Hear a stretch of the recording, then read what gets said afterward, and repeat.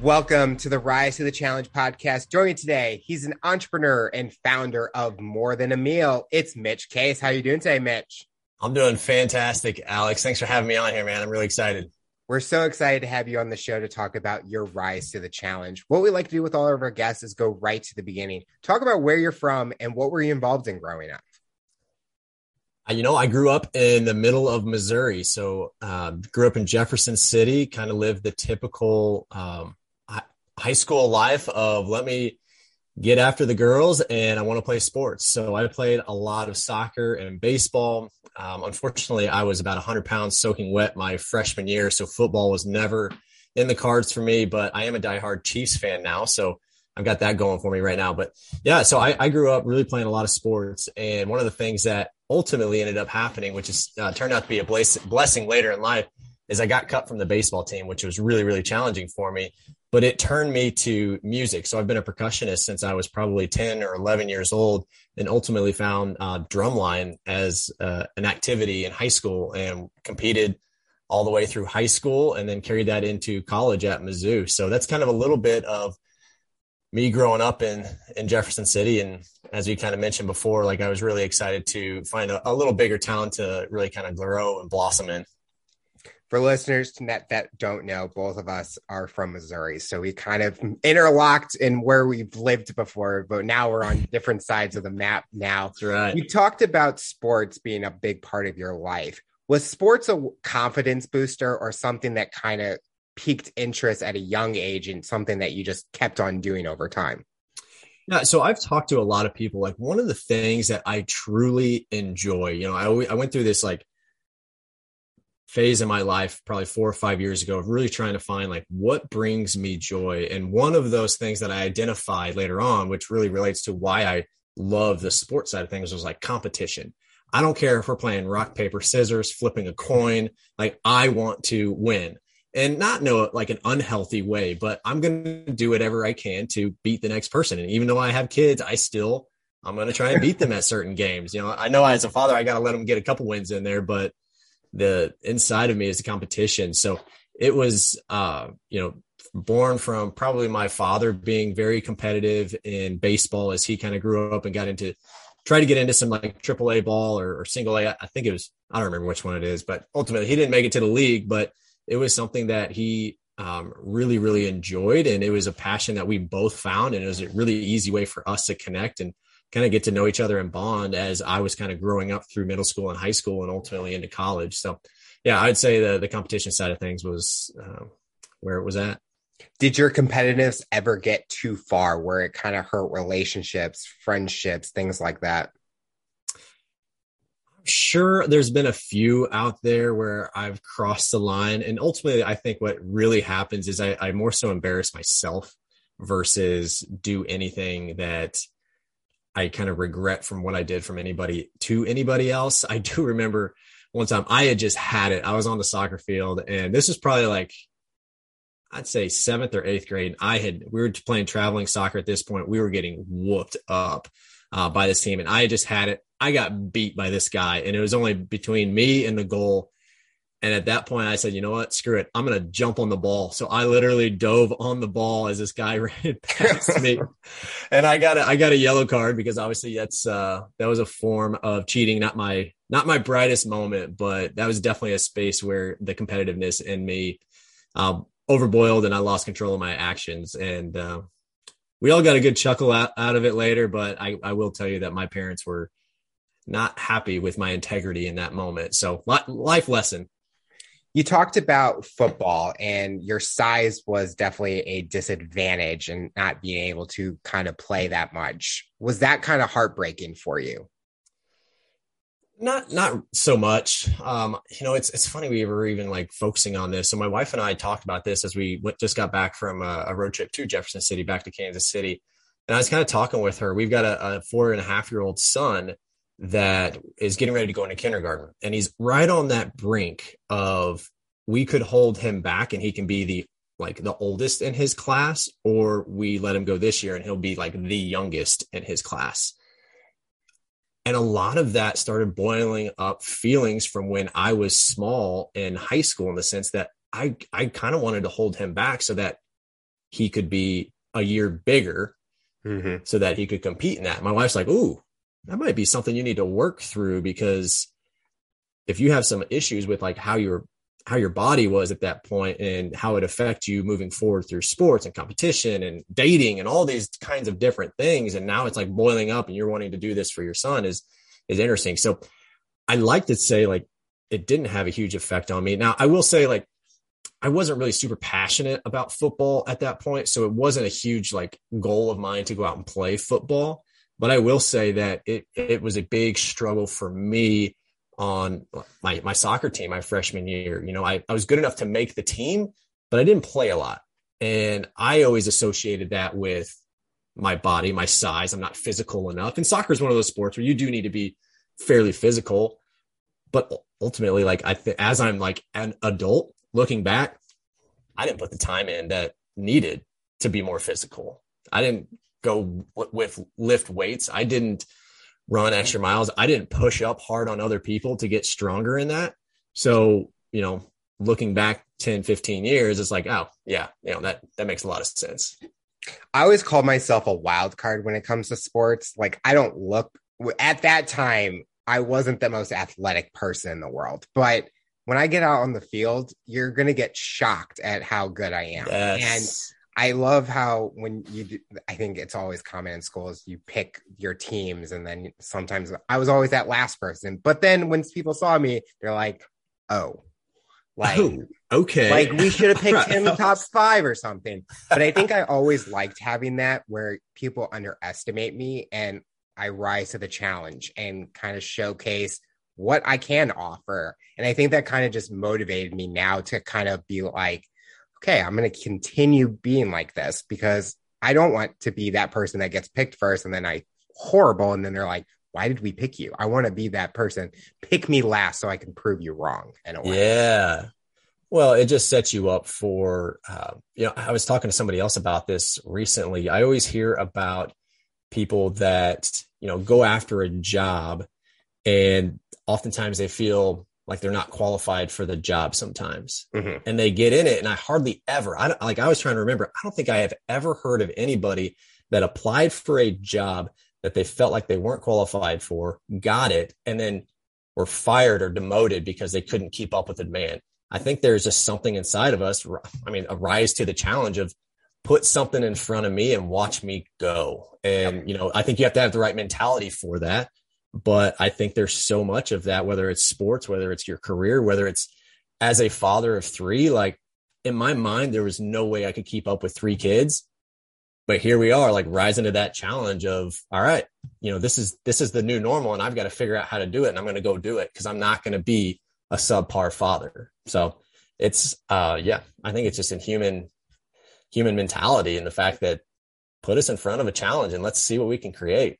And that's the best part is where you can take a skill or a concept in one industry or one item and you can utilize it in any way. And you kind of just mentioned that sports, being a father, and business, the same concept works in all those different ways. And you kind of just adapt to that. So I like that kind of example. And a lot of people that are listening can definitely relate if they're going through those experiences. Absolutely. Absolutely. I'll throw this in real quick too, because I started a group here in Kansas City called Pickup KC, where we play basketball to really truly network first. We just happen to play sports. And one of the things that I always tell people when, even as they're looking to hire somebody or, you know, if somebody is just, they want the true character of somebody, I tell them, bring them out to play basketball. Because so often we want to put on this facade of we've got all of our SHIT together and, you know, we get out there and when you step in between those lines, it's your gut reaction. It's you making decisions on a split second and the good, the bad, and the ugly will come out during those moments.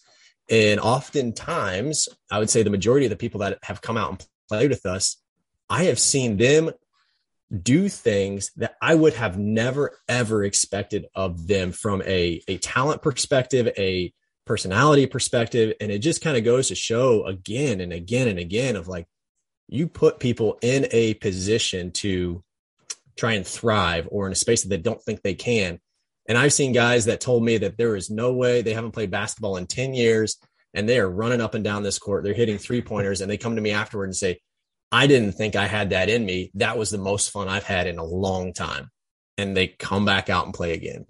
It's just, I love the competition side because I'm connecting all these dots as we're talking, and like competition really pushes people to be better than they actually think they are at times, in a healthy way. There can be some bad ways too, I suppose.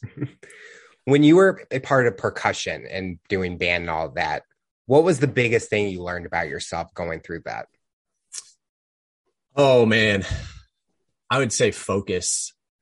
Focus was the key to making sure that you succeeded in what you were doing, because that was the first time that I really felt like, as an individual participating in a team sport, I had to be as good as the next, like we all had to be the best we'd been, or we were going to fall as a line.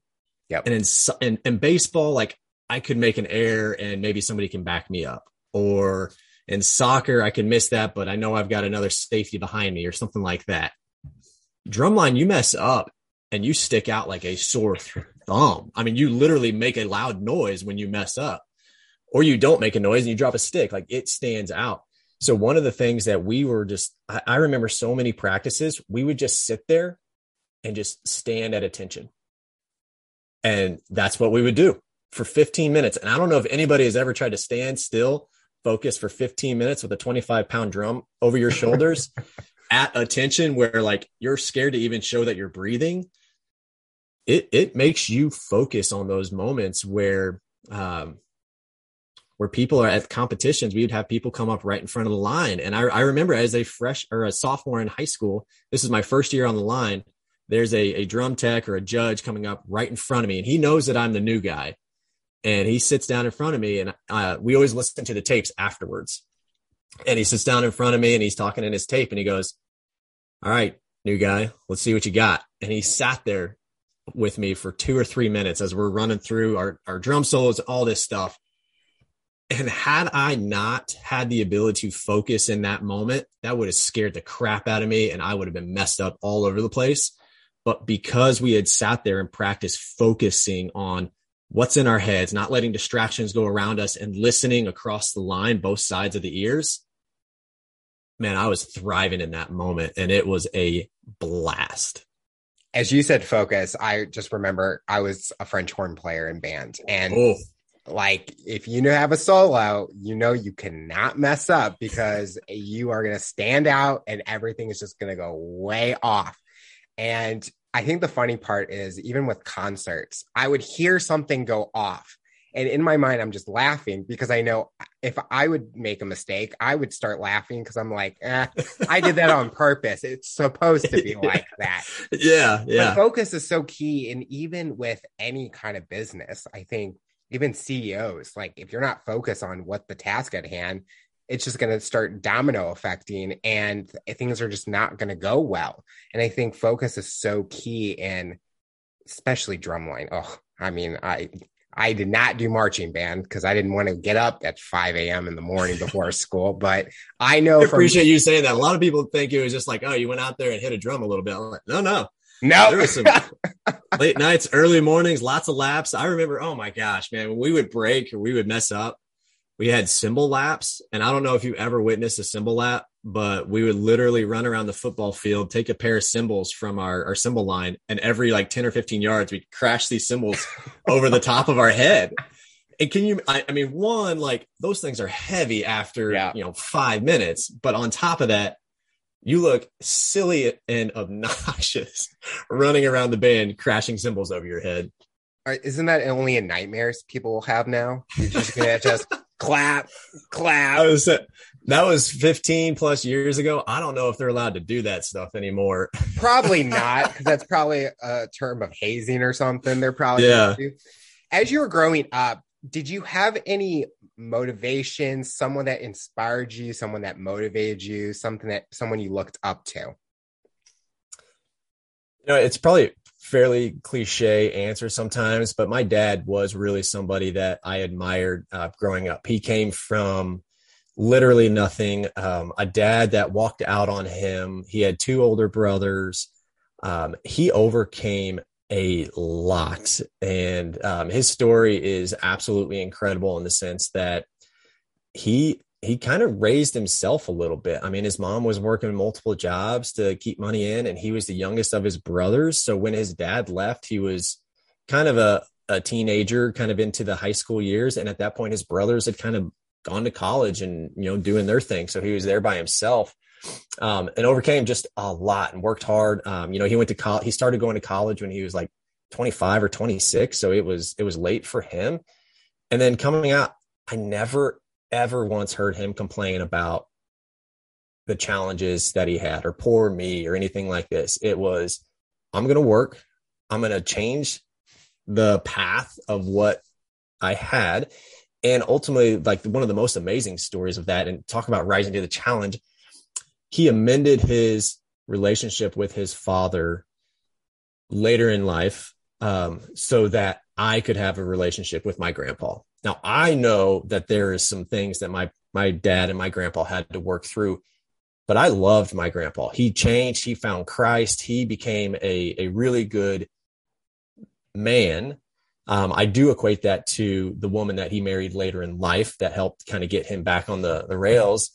But because of my father being willing to step his probably hurt and pain aside, it opened up a door for me to actually have a relationship with my grandfather. And I absolutely loved and adored that man for many, many years until he's gone to the greater side of the world.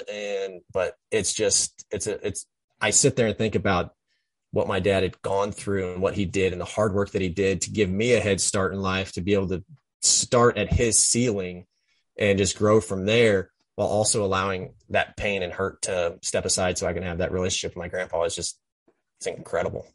With your kids, are you focused on making sure that they have that relationship with their grandfather, like how you had it at the time that you built that relationship? Since he came back at that time, you want to keep that relationship going because it meant so much to you. Yeah. Well, I'm so blessed in the fact that I don't even have to try. My father is knocking on the door to come and hang out.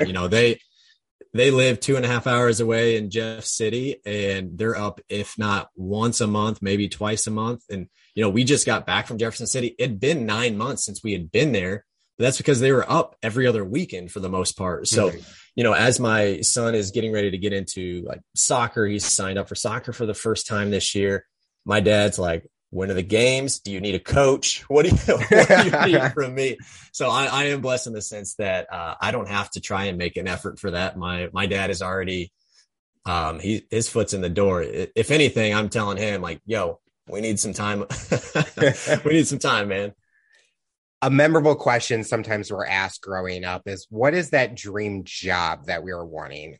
I'm going to ask you that question. What was that dream job that you were wanting as you were growing up? Astronaut. No doubt, man.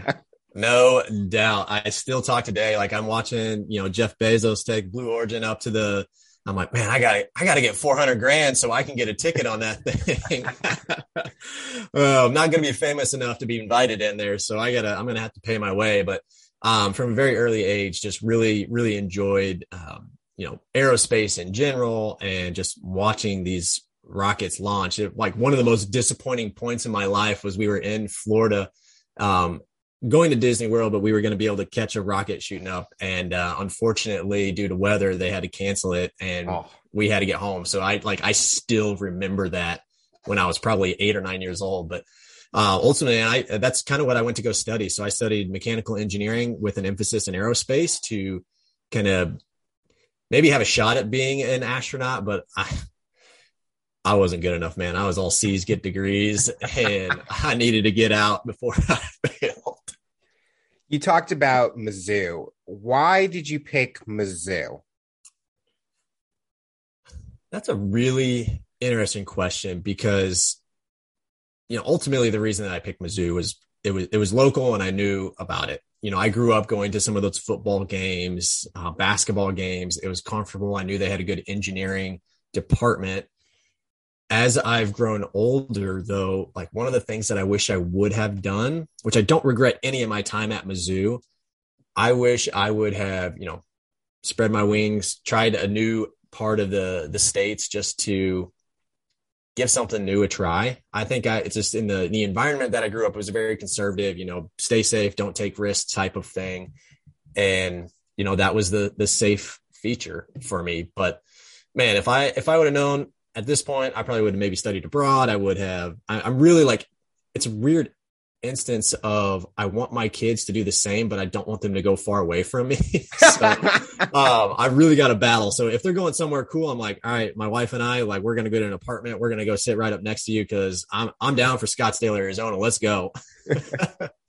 See, I picked a school. I went to Lindenwood here in St. Charles. Yeah. So I was far enough.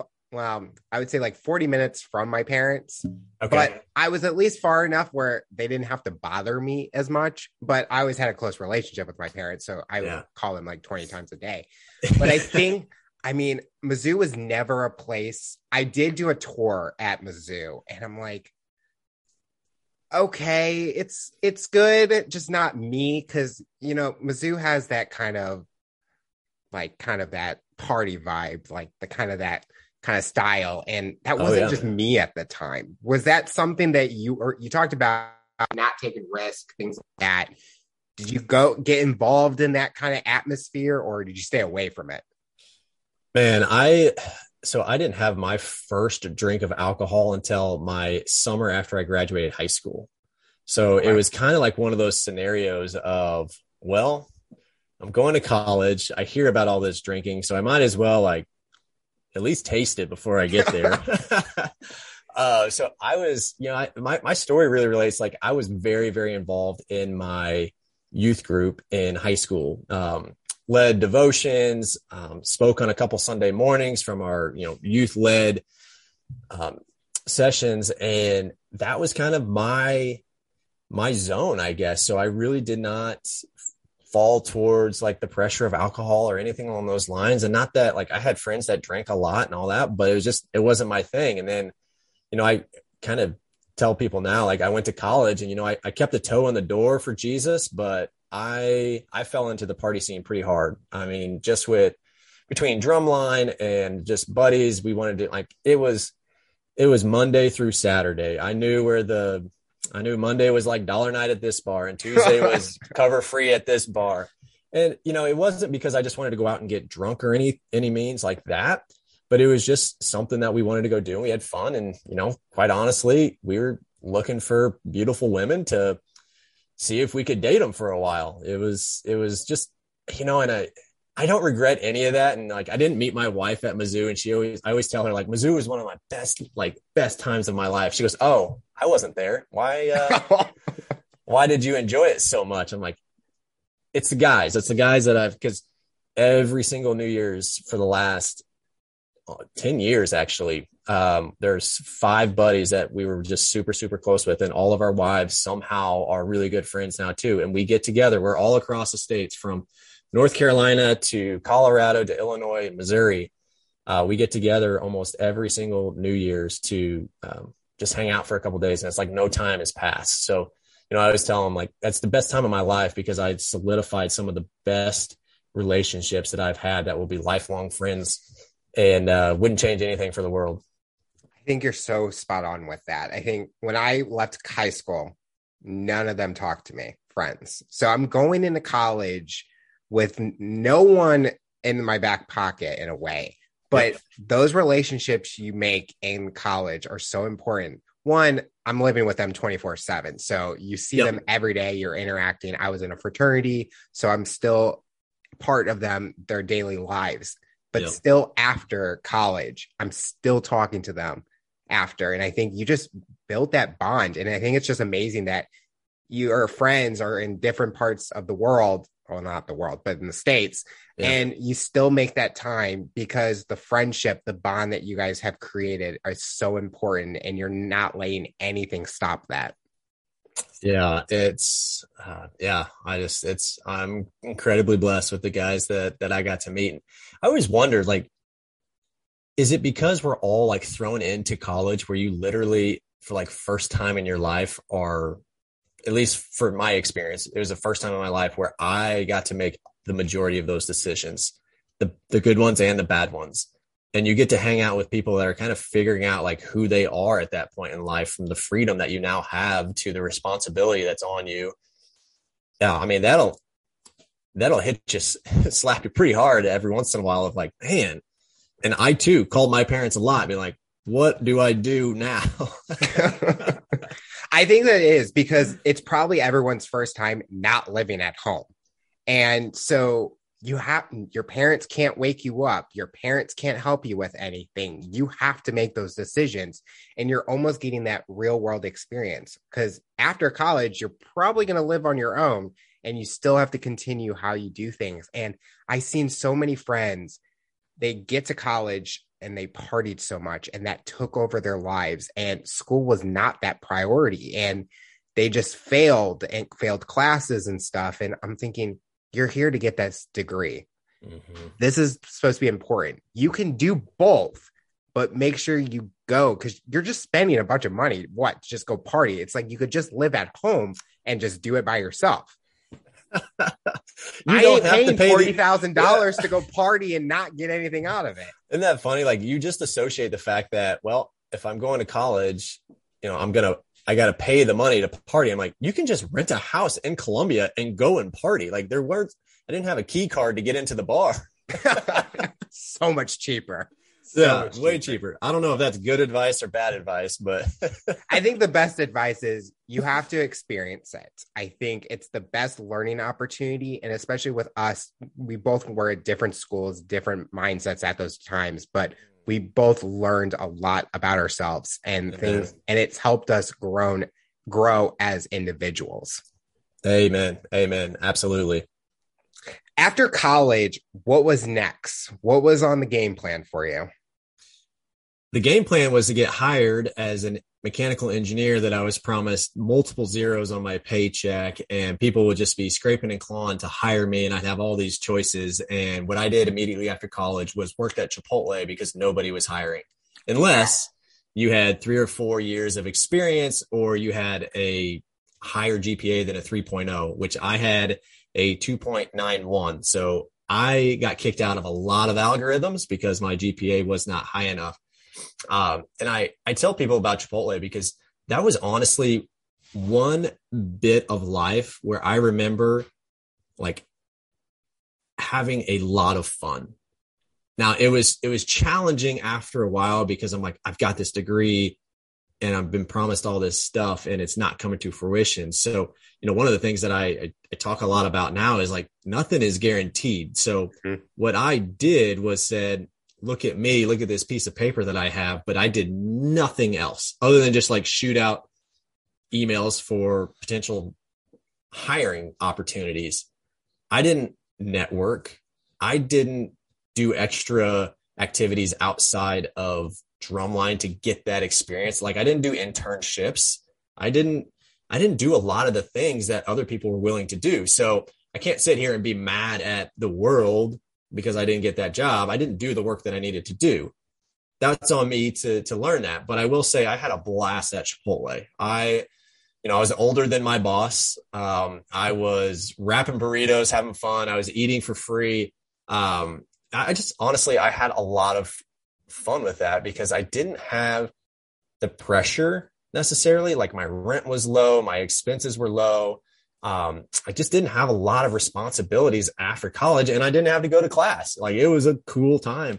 But yeah, after a little while, it kind of lingered on, and I needed to figure out a space because I had called one of my good buddies who was actually at my wedding, who lived in Kansas City at the time. And I told him, man, I'm 6 months in here at Chipotle. Like, I'm still not getting any leads on the engineering side. Like, I'm just kind of hitting a wall. Don't know what to do.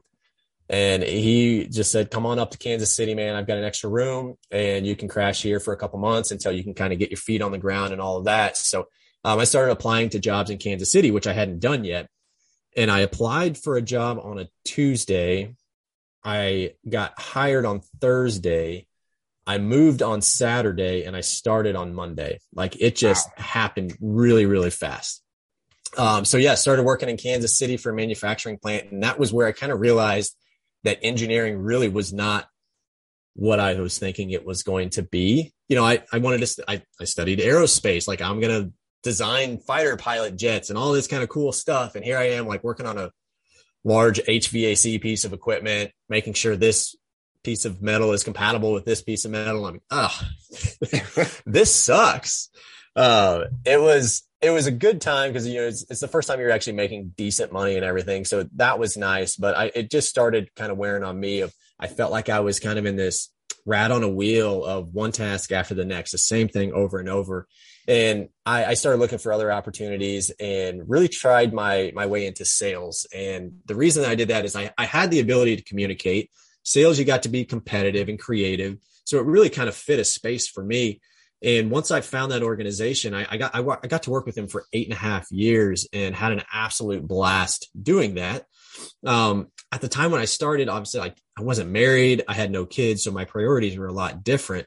But a lot of my story really starts about 5 years into that job where I have my first son and a lot of my priorities changed. I was working 70 plus hours a week, somewhat bragging about that. You know, look at me, I'm working harder than everybody else. And I was paid well to do that. I was 100% commission. So the time that I put in, I got paid for, which was nice. But that's when I had some changes in life when you get married and have kids and your priorities change. And, you know, the 70-hour weeks, the late happy hours, not that I was going out and getting drunk at these happy hours, but when I would come home smelling like alcohol, you know, 30 minutes before my boys went to bed and I sit there and tell them this is the most important thing in my life, I have to start looking at myself and saying, like, are they? Because the way that your actions are showing right now is that they are not. So that's where a lot of my like story really, really picks up in regards to kind of what I've done over the last 2 years, 3 years of just changing priorities, man. Was there ever a conversation that you had during the 5 years in with your wife, like you needed to change, or did she say anything like kind of put a thought in your head, like, is this job important than raising a family or being involved in those moments or those key moments and stuff? She didn't say things that were like, hey, you're never home, or hey, you're doing this and that. It was really me talking to her about the situations where I was just so conflicted of like, and this is part of like that conservative mind, like money was safe. So the more money I made, the safer I felt. And you know, it's kind of probably a stereotypical thing, but like as a male, as a father, I put so much self-worth on the amount of dollars I brought into our house that was what I like. That's how I felt filled up, was providing that. And I'm so blessed to have a wife that just sit down with me one of these days, as I was telling her, like, man, I don't want to be here anymore. Like, I just want to be back with you guys. I want to do these things. And I tried to implement a lot of that stuff, but I always started getting questions of like, where are you at? You need to sign in on this board. And it was starting to become a bad fit for me. But my wife freed me of this. And I remember it so vividly in the sense that she just told me, she goes, Mitch, your value to this family, to us, has nothing to do with the amount of money you bring into our household. It's about the time that you spend with us and being present during that time and loving us unconditional. Those are the things that I need from you as a husband. And that just like melted off of my shoulders, because, you know, as we talked about before, like I was competitive. I wanted to beat myself every year from the previous year. And at some point you get to the point where the only thing that you can really do is either hire somebody or work more hours.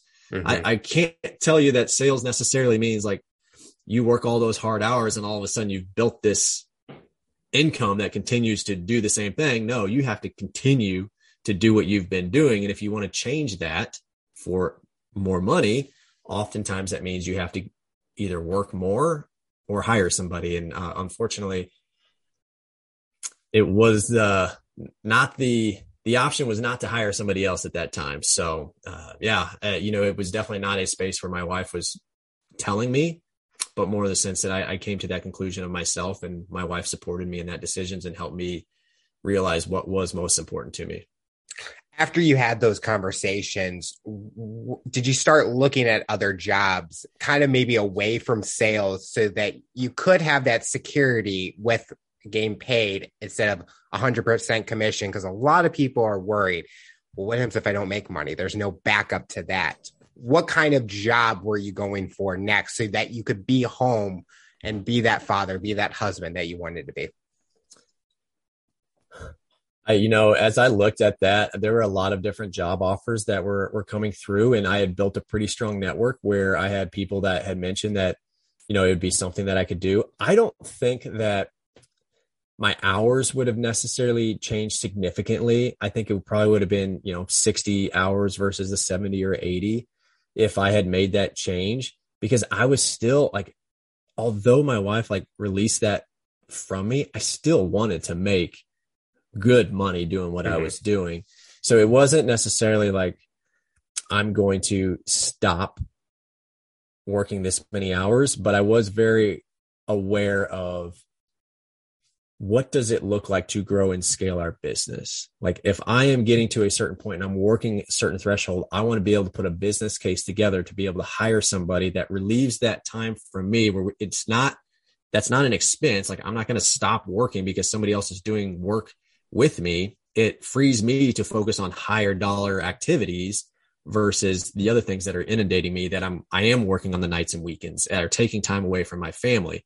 So it wasn't necessarily find a job that pays less and has less requirements of me. It was just, I need to see and know that this is the game plan so that if and when this point comes and I'm raising my hand, we need to make decisions to change. So I looked at that for a while and, almost pulled the trigger on a couple opportunities, but ultimately decided that going into business for myself was going to be the route that I wanted to take. Did that competitiveness come into that decision? Because you talked about it previously that you weren't into those risks, but starting your own business is definitely a huge risk. That entrepreneurial side of me really blossomed when I started in sales. It really came down to, when I first started in that sales position, I didn't have a lot of guidance on this is how you do this. This is how you do this. It was, you got a number to hit. You need to figure out how to go and do that. Now I had a little bit of guidance from people saying, I suggest you do something like this, but ultimately it was on me to go and do that kind of stuff. So getting creative, creating my own book of business, getting creative with marketing, figuring out how I'm going to get in contact with this person, growing a network, all of that stuff really just like sparked this entrepreneurial drive inside of me. And then the ultimate thing that like wrecked me is a book called, oh my goodness, I'm totally going to blank on Rich Dad, Poor Dad. Goodness. I was like, I just kind of talked about this. There's a book out there by Robert Kiyosaki called Rich Dad, Poor Dad. Have you read that? No.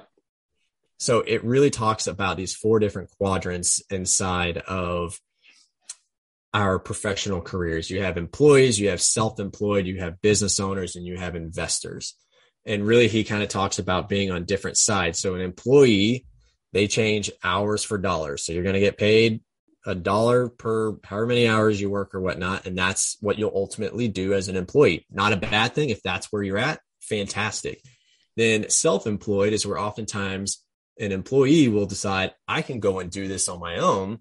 I'm going to go create a business and do this. And what happens is they're still working that many hours because they don't set up a business to run itself. Mm-hmm. So Robert Kiyosaki talks about if you want to create true wealth, not rich wealth, it takes time to put systems and process in place. And that's where you get to that other side of investor and business owner, because you've put different systems in place. You've put your money in spots where it'll work for you. So he really kind of talks about that. So the rich dad is actually the dad that, went out and started his own construction business, or I think in that one, he might've been like a mechanic or something like that, where he started a business and put systems in place. And he was the rich dad because he had rich time. He set up businesses or systems in place to have time versus money, where the poor dad was an adjunct at a nice college, was making good money, but was working 70, 80 hours a week. And he was the poor dad because he was poor in time. So as I read that book, it just like shattered everything in my belief of where I was going. Like I wanted to work hard. I wanted to make good money. And ultimately I realized like, if I'm going to be that rich dad, meaning I'm going to have a lot of time, I've got to make this leap to create different systems inside our business, invest in the right places. And that's where like that risk went out the door, because at this point I felt like I was risking my life as an employee versus the risk that it takes to go out and create a business or something along those lines. So those are the areas where like that risk adverse really started to take grab, and realizing the worst thing that could happen. You know, I sit there and think about, man, I quit my job, so I don't have health insurance. Am I going to be able to make the mortgage payment? Am I going to lose my car? Is my wife going to leave me? Like all of these things like start going in your head. And I'm fortunate enough to have some advisors around me that help bring me back. And they're like, has any of that even remotely closely happened? And if you look back on all the risks that you've taken so many times, the worst thing that could happen most likely never actually occurred. Now, there's definitely going to be some painful moments, but you know, when I got cut from the baseball team, one of those fears was getting cut. Another fear of mine was to lose friends. Another fear was, you know, I could get hurt, something along those lines. And the fact that, you know, there was one fear that came true is I got cut from my baseball team.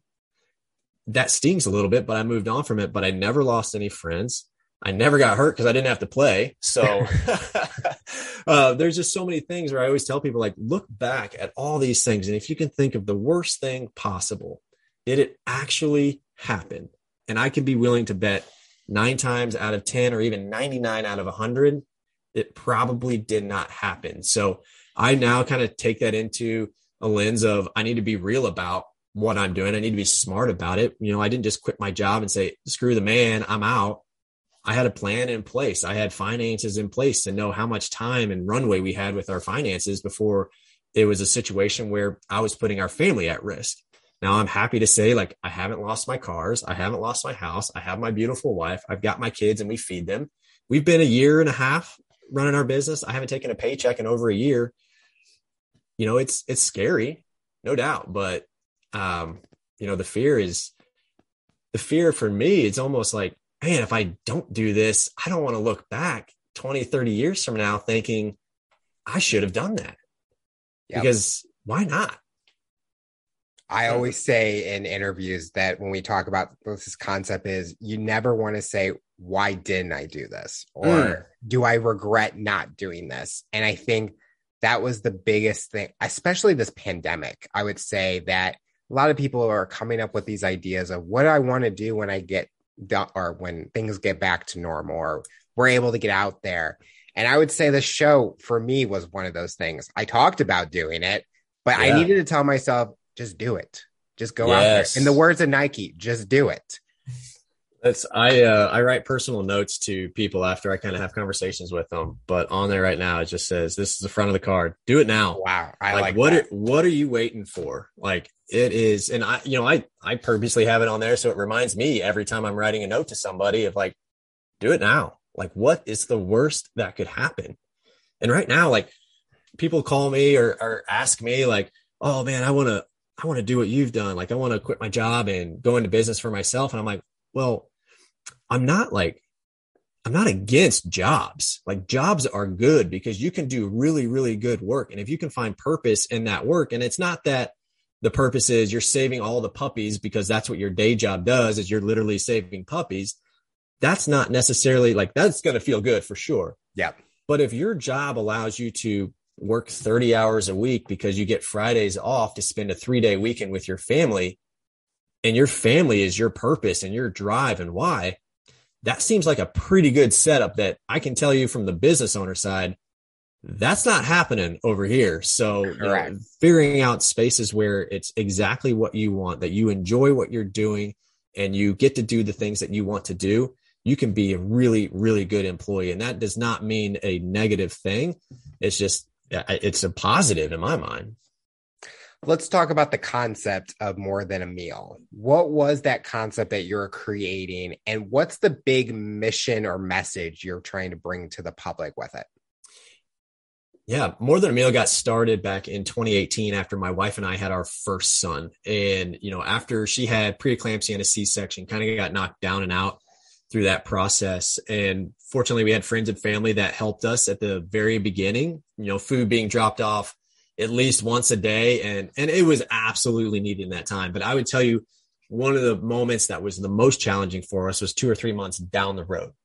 At that point, everybody had moved on to the next person having babies or their own busy schedules. We are sleep deprived and it is hitting hard at that point. My wife's blood pressure from the preeclampsia was still lingering and I was back at work. So it was really, really challenging for us in those moments. And we had some friends that previously had dropped some really simple ingredients into our freezer. They had all the instructions written out. All my wife had to do was throw that into a slow cooker. And, dinner was made. And I came home from work that day and she told me, I really felt like I helped out today. And it was just kind of that moment where we realized like, it's not the clouds parted by any means, but, there's that ray of sunshine that kind of came through and we were like, you know what, we got this. We're feeling confident. We're going to make it. And because of the challenges with our church and our faith on us, we really tried to promote, like our church really promotes church on Monday in the sense that we are all together in community on Sundays, but we spend the majority of our time away from the church. So what can we do to use the gifts that we've been given to go and serve other people?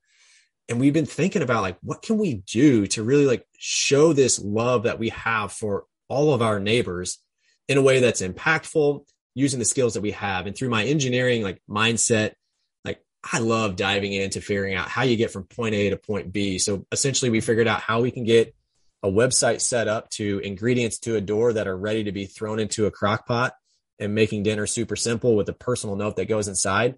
So we just decided we had the discretionary income at that time and just decided to let's do it. And at the time it was called Mommy Meals because that's all we were serving was new moms.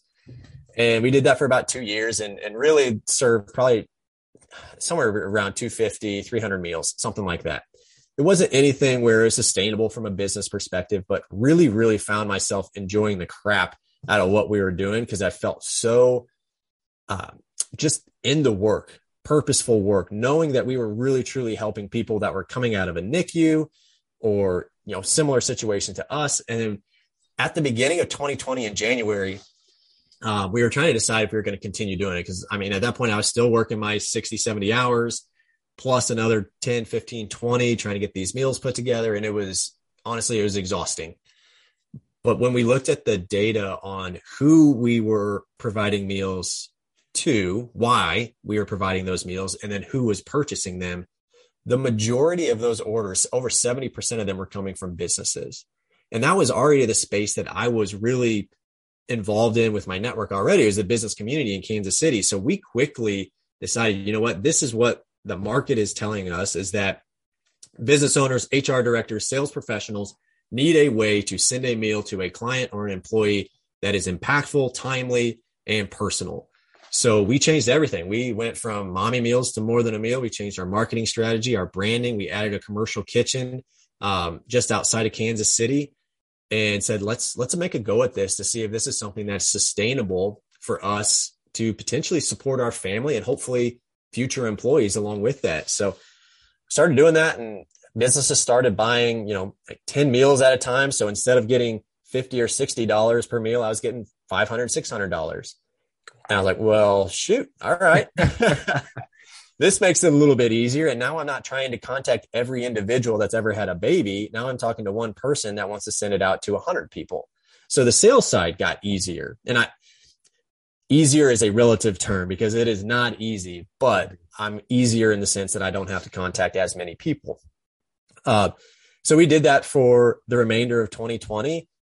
And it was probably about May or June where I was starting to really hit burnout on my engineering job and really, really loving what I was doing with More Than a Meal. And just prayed over it a lot and ultimately made the decision to walk away from my engineering career to pursue this full time. And so I left that job in September of 2020 and have been doing More Than a Meal full time for the most part by myself. We have a commercial kitchen that has an executive chef, but for the most part, it's been me kind of grinding and the whole, like More Than a Meal's like mission statement is helping you strengthen your most valued relationship. Whether that's a friend, a family member, a colleague, a client, we want this meal to be impactful to that individual for whatever scenario they're going through. And sometimes we think about the negative scenarios, but there's a lot of positive scenarios too between, thank you for the referral. Saw you working overtime last night and just want to make sure we saw that and appreciate that sacrifice. So we want to serve your family dinner tonight. So we kind of had this idea of like, all right, we're going to allow these individuals and companies to buy 10, 20, 50 meals at a time as a virtual inventory. And then when that event happens, they can send a meal out to an individual on an as needed basis. And we've included, like, we worked hard on this last year to make it really, really personalized, between the branding that goes inside the package and the personal note, to video messaging that can come with those meals, to even co-branding the packaging that shows up on the doorstep. So we worked really hard on that. And then somebody rocked my world in October of last year and said, why aren't you providing these to employees as a benefit? And I was like, well, that makes a lot of sense, because so often companies are trying to figure out how they can serve their employees during different times, especially during COVID with this hybrid work environment. Mm-hmm. So we kind of worked out these ideas and details in October last year. And ultimately, starting this year, we started talking to organizations about saying, hey, what if we provide our meals to your organization at a discount? And if you guys want to subsidize the cost even more to have a little skin in the game, that's awesome and respectful by all means, but it's not necessary. And, we'll allow these employees to choose if they want a weekly or monthly meal and see what happens. And we started having those conversations. We've onboarded, we'll have 8 companies onboarded probably by mid-February. We have some organizations that are subsidizing the cost of these meals 100% for their employees. And it just blows my mind that this is where we are at today, from More Than a Meal to where what started as mommy meals with this intent of like direct to consumer, friends and family, send a meal to a loved one, to employee benefits, where I'm talking to HR. Like, it's so far away from what our initial thought was. But I think that's what allowed us to really be nimble and smooth with not only our budget, but like the focus of the company is just truly listening to what people are telling us and navigate it to where it needs to be. I think we're close to the final stage, but I also thought that a year ago. So here we are again, changing everything up again.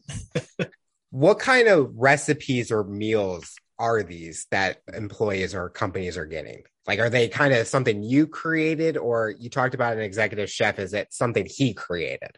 Yeah. Well, we have 6 meals that are kind of the OG, and those really came from my wife and I finding a handful of recipes online that we really enjoyed. So we kind of have those 6 meals that have been there, but now we're up to 13.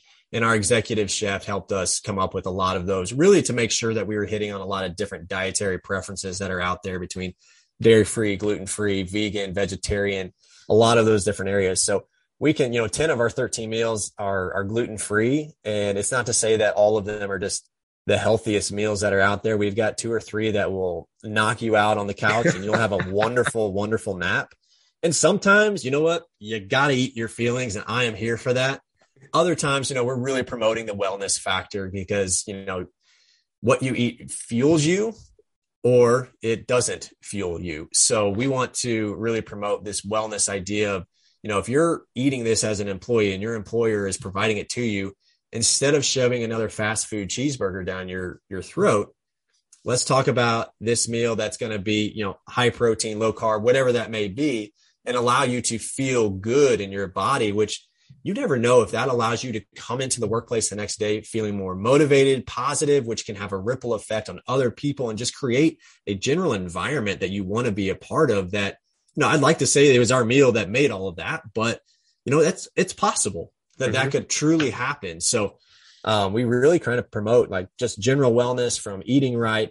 We really promote sitting around the dinner table with your family, which is proven to reduce stress and anxiety, which obviously will change your effect on the office place the next day. And then just general appreciation, not only for the employee, but for the employee's family. I believe if your spouse is now talking about their spouse's company, you've done a pretty good job of making sure that they know that they are cared for. So those are kind of the 3 areas that we really promote and push in regards to, like, you can have this impact on your employees. And this is why we think this is extremely valuable to any organization.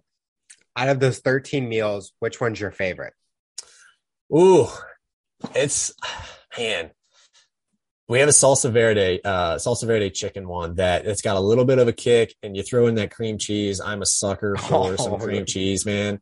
So it's got chicken, black beans, corn, the cream cheese, and then the salsa verde sauce, which gives it that kick. And then there's some seasoning that goes inside of it, and you put that on a bed of rice. Oh my gosh, man, it is so good. And I did mention before, like all of our meals really focus on the simplicity factor. So everything's pre-chopped and pre-measured, ready to go. You just got to rip it out of the bag and pour it into a slow cooker or an Instant Pot, because we really want to push the hands-free cooking side of things. And one of the things I get asked most, like, if you're really going for convenience, why don't you just cook it and send it to them? Like, they can do that through Pizza Hut if they want to. We are really trying to promote this idea of there's a difference between being given a meal and cooking that meal. As easy as it is to throw ingredients into a crock pot, there is something about that you feel accomplished. It's just like checking off that list, like making your bed on your checklist, or making a checklist on your checklist, because as you get to check that off, you feel really fulfilled in that work. And if you can say that you provided dinner by cooking it for your family versus picking it up, you're going to feel a little bit better about the decisions that you've made. So we really promote like the actual cooking process. We do just make sure it's pretty hands off for the most part. As you were talking about the concept of your business, I was trying to think of, I mean, you see the commercials all the time for like Blue Plates and like, I don't think HelloFresh or something like that, where they have that similar concept where they send you the ingredients and then you cook it. But I think the biggest thing that separates you apart from those is the kind of the mission behind why that individual is giving that meal to someone, or kind of that statement that they're making. Obviously, those companies, they're basically making it easy on it. But I think the value you bring and what you're doing, I think, is more important or better. More than a meal? Yes, correct. Because I think a lot of people can relate or kind of can connect with your guys' concept. And I think it's a lot better because HelloFresh is, okay, we're just sending you the ingredients, make it so you don't have to go buy it and do it yourself. You're doing it because it's what are that person getting out of it, and kind of it's the benefits from it. Do you have much competition, would you say? No, and I know how much I appreciate you saying that, because I don't know how many times I get asked, oh, so you're like HelloFresh or Blue Apron? And I'm like, oh, Blue Apron, not Blue Plate. I heard you say it. I was like, yeah, I knew the first word and that was about it. There's Blue Apron, HelloFresh, and I think one of them is literally called Plate. I think there is one that's Plate. I'm not 100% sure on that. But I do get asked that a lot of like, so you're a meal kit business and, that's your competition. I tell people, from an ingredient perspective of us providing ingredients to you to cook a meal, then our competition is grocery stores, HelloFresh, yes, all the different stuff. Those aren't my competition is flowers and gift cards for the most part, because the mission behind what we are doing is not the food. And like, that's what I kind of talk about when I sit with my advisory team, is like, we're not selling a meal. We're selling the more than the meal is where our value is put in. And whether that's that personalized video message that goes to that recipient, to see your face, talk to them and say, congratulations on that newborn baby. We know these first few weeks can be challenging, or these next couple months can be challenging. And we want you to know that we are here for you, and we want dinner to be provided whenever you are ready. Sending that personalized message is key to any type of gift that you're giving. So, that's the huge difference in the value that, again, we really do provide, is the meaning behind the meal, not just the ingredients themselves. While at the same time, we know we have to be competitive from a price perspective. So we're right in the mix. But again, it's so much more. I tell people, you're doing the Blue Apron, the HelloFresh, you're going to have a date night. You might as well open a bottle of wine. You're going to spend some time. You're going to have a great night. And you're going to end up having a really good meal. But that's your night. Yep. We want the convenience side without throwing something into the microwave or reheated or anything along those lines. Like, we want to give you that convenient night where you can spend the time that you want to spend on yourself, on your family, on your kids, whatever that is. If we can remove dinner from that space while also being able to provide dinner, I feel like that's really where we kind of fit in as our market spot. I think especially when I started living on my own, cooking was that kind of like sweet spot for me, like creativity, kind of just to play around, and I enjoy it. And I've been on this health track where I don't go out. Well, once a week I go out, but I still eat healthy when I go out. But I enjoy cooking. And now I'm going to steal your recipe with that chicken. I mean, Hey, man. you better trademark that before I take it. But I'm going to go back to when you said getting that message and feeling value. I received a box from my company. I don't even know who sent it to me. I know it said my company's name, but the message, it was like this box full of like cheeses. I don't know. I laughed because they bought me like 10 pears. And I go, why? What's with the pears? But they had like chocolate, almonds, cheese, like charcuterie stuff, things like that. But the value the message said, "Happy holidays. We are so thankful to have you in our company." And I think it's that mission or that message, that kind of value that they see in that person. And how you said the organizations giving it to their employees and showing that we appreciate the work that you're doing, it goes a long way. And I think you can relate that to anything, especially social media. Good comments make someone's day. If places are not showing their value or saying those things, it kind of messes with those individuals. So, yeah. It's interesting. And not to take anything away from the organization that sent you that. Obviously, they really thought through that. But one of the things that we really try to promote, so I talk a lot to organizations about customer marketing strategies where they spend their marketing dollars on their existing clients, because I believe that's the easiest and most fruitful way to increase revenue, retention, and referrals. One of the things in those 11 steps that I've put together is obviously sending food and gifts and that kind of stuff.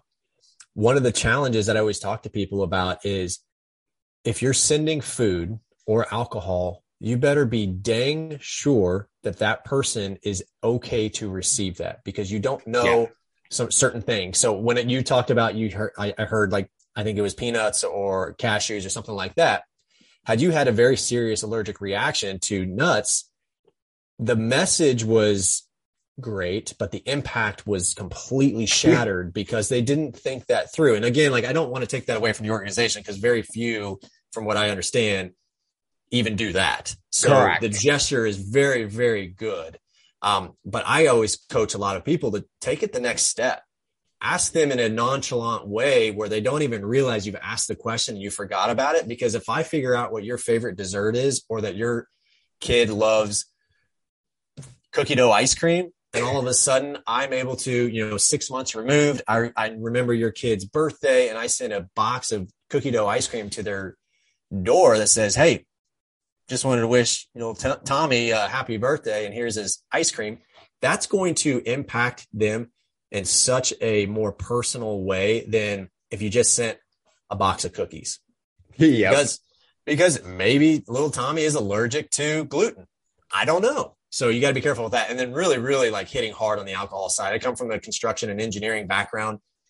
There's a lot of people in that industry that fight addiction to that. So, and not necessarily, it couldn't even be maybe the individual you're sending it to, but if they have a spouse at home that's fighting that, you've now enabled them, and that impact is completely missed. So I always tell people, unless you are 100% sure, stay away from sending food and sending alcohol.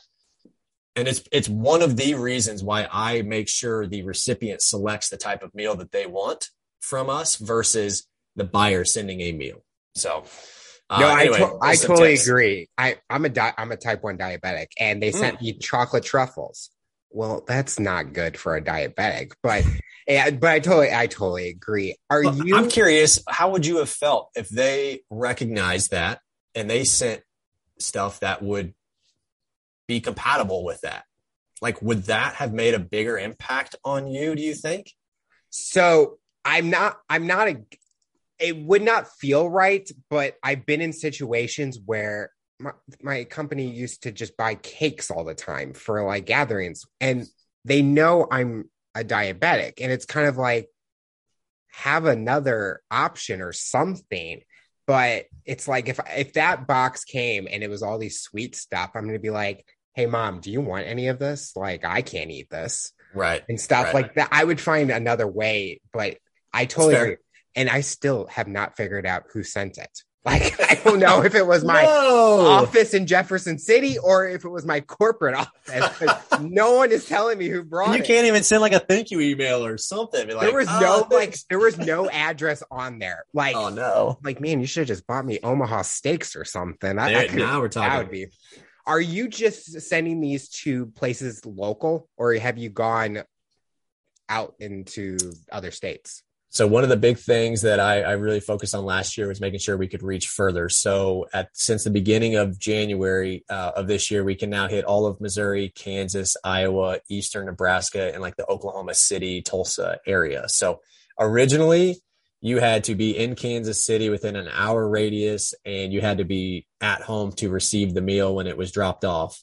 And it was kind of that, like, I hated to do it, but it's kind of like the plumber that's showing up like, hey, we'll be there between 8 and 5. It's like, oh, fantastic. Let me just sit here and twiddle my thumbs. So unfortunately, we had to do the scenario of like AM drop off or PM drop off for the longest time. And honestly, it wasn't that big of an issue early on when, COVID was very rampant and everybody's pretty much home still. But as everybody started opening back up, it became more of an inconvenience. So it was a really big push for us to get to that by the end of the year. And we did. Now we've delivered to 3 of the cities that we've identified already. And there's about 8 others that or 8 total that we want to get to. So we're really pushing hard to make sure we can make an impact in other cities outside of Kansas City as well.